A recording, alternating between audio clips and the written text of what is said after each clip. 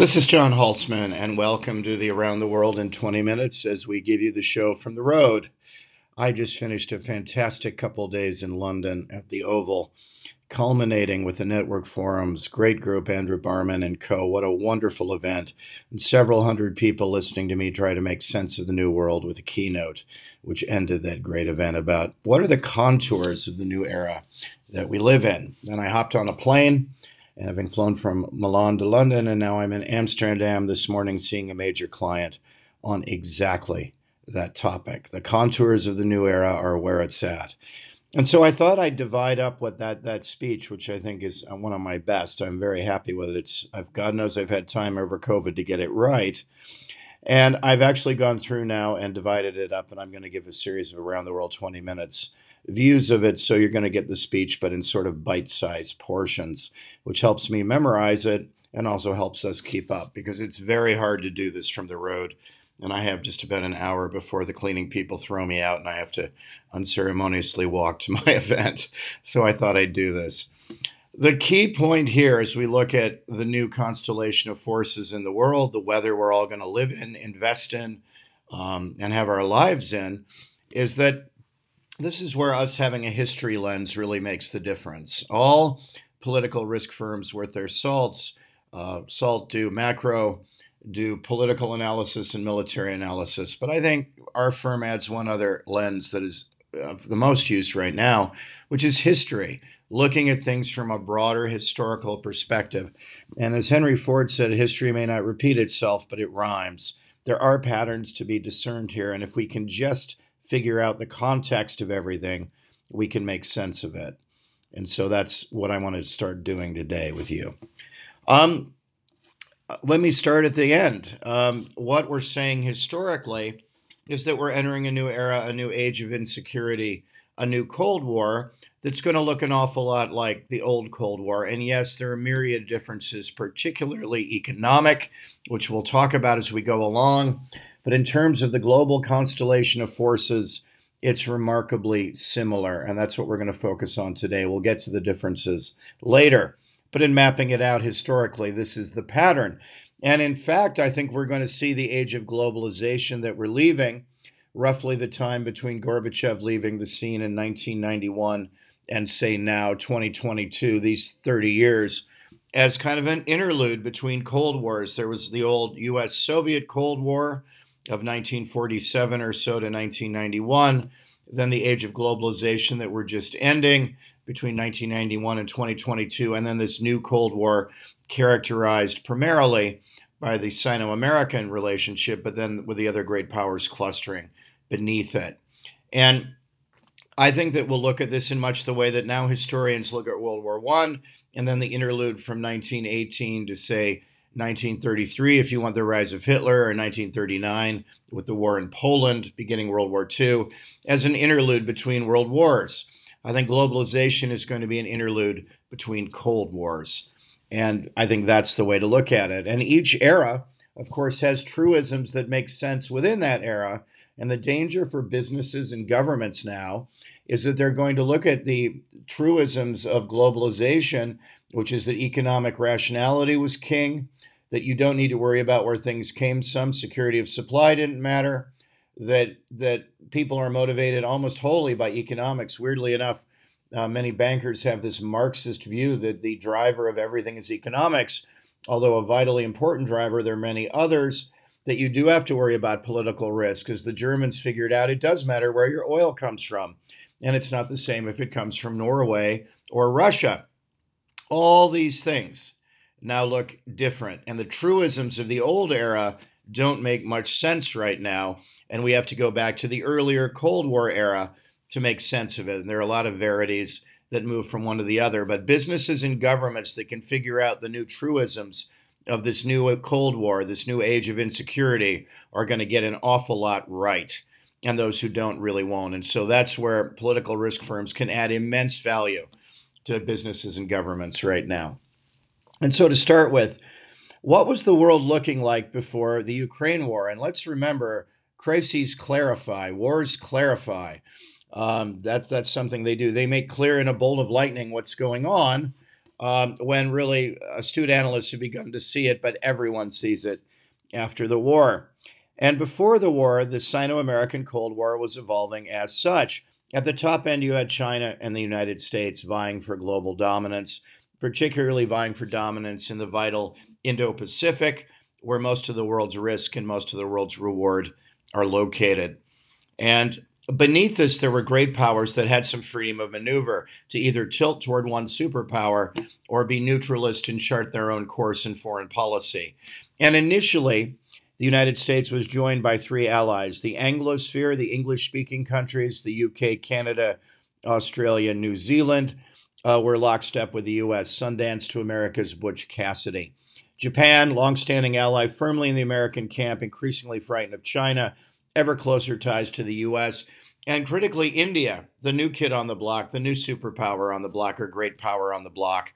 And India also frightened by actual fighting along the line of actual control with China in the Himalaya, increasingly sided with the US. So you have the Anglosphere, Japan, India, and the United States on one side, China on the other, and in the middle, oscillating uneasily between a pro Chinese and independent line, was Russia.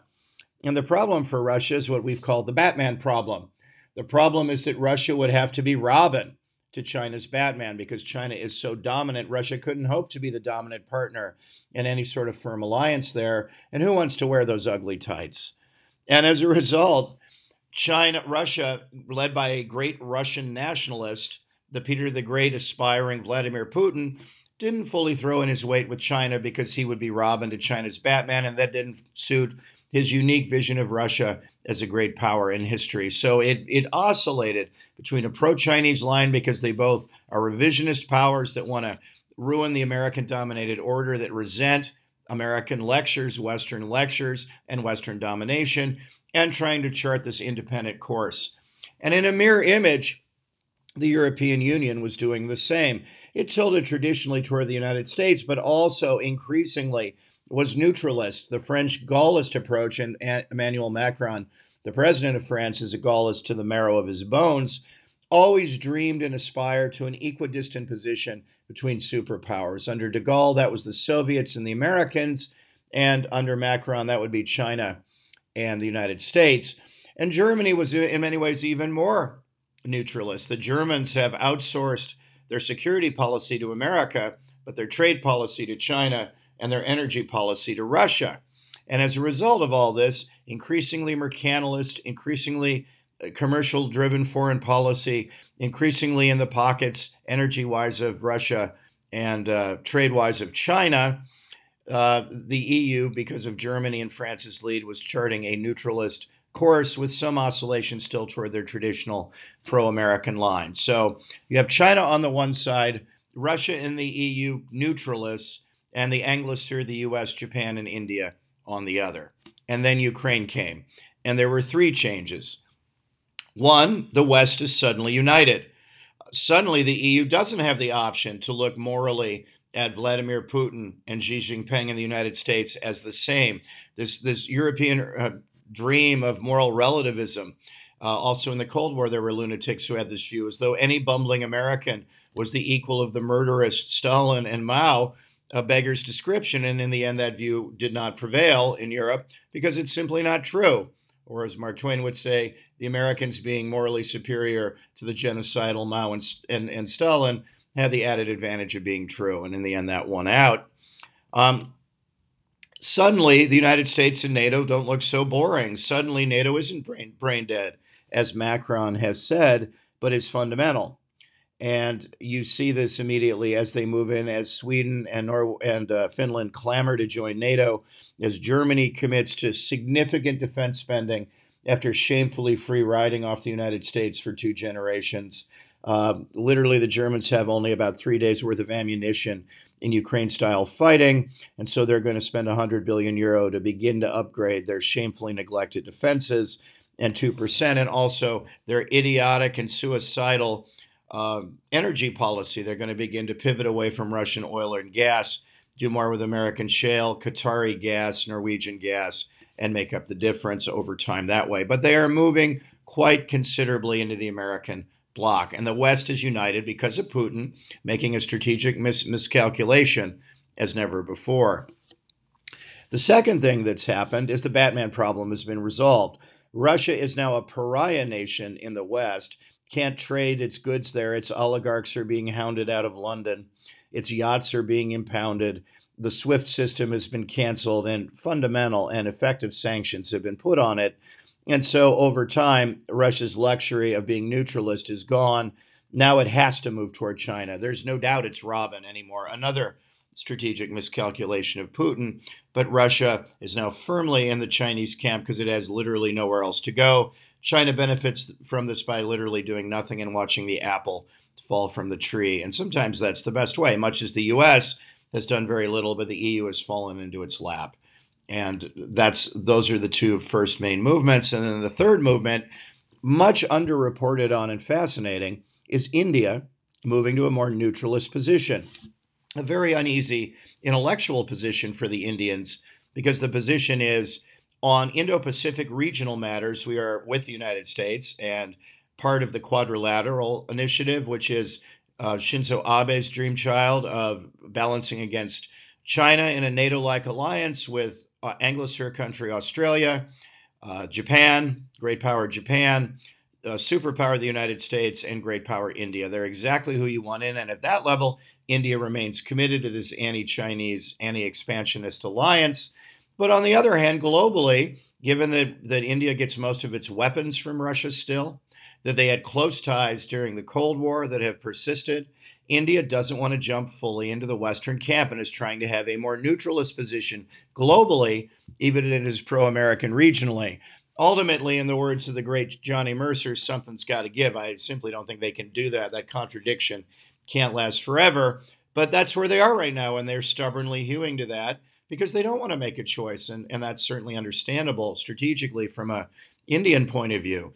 But India is only the poster child for a broader notion that these developing powers don't want to choose. If you look across the world at the rising developing world, what used to be called in the first Cold War the third world, you see the same pattern over and over again. You see Brazil, soon to be led again by the leftist Lula, saying NATO's partly to blame for Ukraine and they're neutral. Argentina, on the left, anti-gringo as ever, following with Brazil. You see Turkey hewing to a very neutralist line. Indonesia hewing to a neutralist line. For goodness sake, Saudi Arabia and UAE, long-standing American allies, hewing to a neutralist line over Ukraine. And so all the developing world has moved firmly into the hedging camp. They're going to wait and see. They don't want to choose between the United States and China, and Ukraine is the litmus test, the canary in the coal mine for what's going on at the moment. So you have these three movements all occurring because of the Ukraine war. The West is now united in a way it wasn't before the war. The Sino-Russian axis is now firm because they've solved the Batman problem, and Russia is, unfortunately for it, Robin. And the developing world is stubbornly hewing to a position of neutralism or trying to set an independent course between the two superpowers. So what does that mean the world looks like now? On one side, you have Russia and China. And on the other side, you have the Anglosphere, the United States, Japan, the EU, with India and the developing world neutralist. The new Cold War looks very like the old Cold War. Think back in terms of constellation of forces to the first Cold War of 1947 to 1991. Who did you have? You had Russia and China for the first part of the Cold War, with Russia under Stalin, Batman, and Mao playing a very odd-shaped Robin. And up until the advent of Khrushchev, that held very firm. So you had Russia and China on one side, as you do now. The only thing is the positions are reversed, and now China's dominant, and before Russia was. And on the other side, you have the U.S. with the Anglosphere, Japan, and the EU. Exactly the correlation of forces that brought the Americans victory in the Cold War. And strikingly, you have India leading a new non-aligned movement as it led the old non-aligned movement. You have India and the developing world hedging between the two superpowers. In effect, you have a Graham Greene novel. In essence now, the new Cold War correlation of forces looks at the great power level almost exactly like that of the old Cold War. And so As we enter this new era, this new Cold War, we see that globalization is the exception, and that, in effect, the last 30 years have been an interlude between Cold Wars. And so much of the thinking of that first Cold War may indirectly, and of course it won't be direct, history rhymes, it doesn't repeat, but will be now applicable again to the new era. And what do I mean by that? I mean that we don't just have an economics first view of the world, that there are many other drivers between economics, beyond economics. There are military drivers, there are ideological drivers, there's nationalism, and all these strategic forces also now must be factored in. There are four or five major drivers: there's military, political, economic, cultural, ideological. And so to look at the world in a simplistic economics first way has sort of worked during the age of globalization, doesn't make sense anymore. Secondly, security of supply really matters. It does matter where you get your stuff from, as it did in the first Cold War, where Russia, in essence, was cut out of the global supply chain, and you had two independent supply chains, one behind the Iron Curtain and the larger dominant one not. We are going back to fraying the one supply chain of the US and China. It won't fully go away, of course, but there'll be a lot more onshoring, there'll be a lot more regionalization, there'll be a lot more autarky, there'll be more hedging as we move to something resembling this. Third, political risk matters. In the globalized era, people assumed that in the end, people were making enough money and were happy enough with the system that, much as the United States and China were competitors, in the end, they'd sort out their political differences because of the primacy of the economic supply chain. As Putin has shown, this isn't true. Putin was aware there might be some economic repercussions to invading Ukraine, though I'm sure he had no idea how many, but he went ahead and did it anyway. And so we now have to look at politics and political risk in every single decision that we make, because the bet that you can buy off all problems with simple economic rationality and prosperity has been proven to be a false one.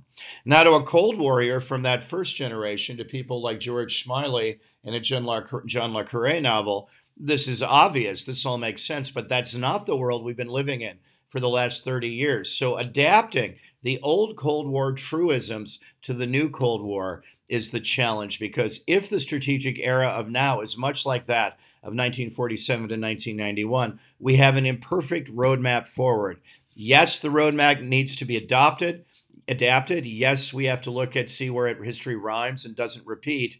But in front of us, we have that most important thing, compass points, as we chart these new uncharted waters and sail this unknown sea. Thank you very much. I hope you enjoyed this Around the World in 20 Minutes. This came straight out of my talk yesterday to the Network Forum, a great group led by Andrew Barman that I've been working with for many years. And it was so good to see all of you face to face. I'm a theater actor, and to be in front of a theater audience was a great thrill. And thank you for your warm ovation at the end of it. And we will keep them coming. For those of you who've enjoyed this, please do subscribe. We've doubled our subscription in just the last few months, and we're very grateful for that. And for those of you who have subscribed, please do give. We're asking the price of one of my beloved espressos, $70 a year or $7 a month. For just $70 a year, we can keep them coming. When I'm back at home, the foreign policy vlog is Monday. The culture section is Tuesday. We're going to next look at albums you need to listen to before you die. The first one is Forever Changes by the inimitable Arthur Lee in Love. We're going to talk through that next time. Wednesday is the flagship, the Around the World in 20 Minutes podcast that we've just completed. Thursday generally is the day of J.L. Ryder, my great friend who writes on the society. And Friday, my great friend Publius talks about the economics. We are a little local newspaper to the world. And for this, we're asking only the price of $70 a year or one of my beloved espressos a day. Thank you very much. And I'm off to my next meeting in Amsterdam before I catch my late plane home to Milan. Take care.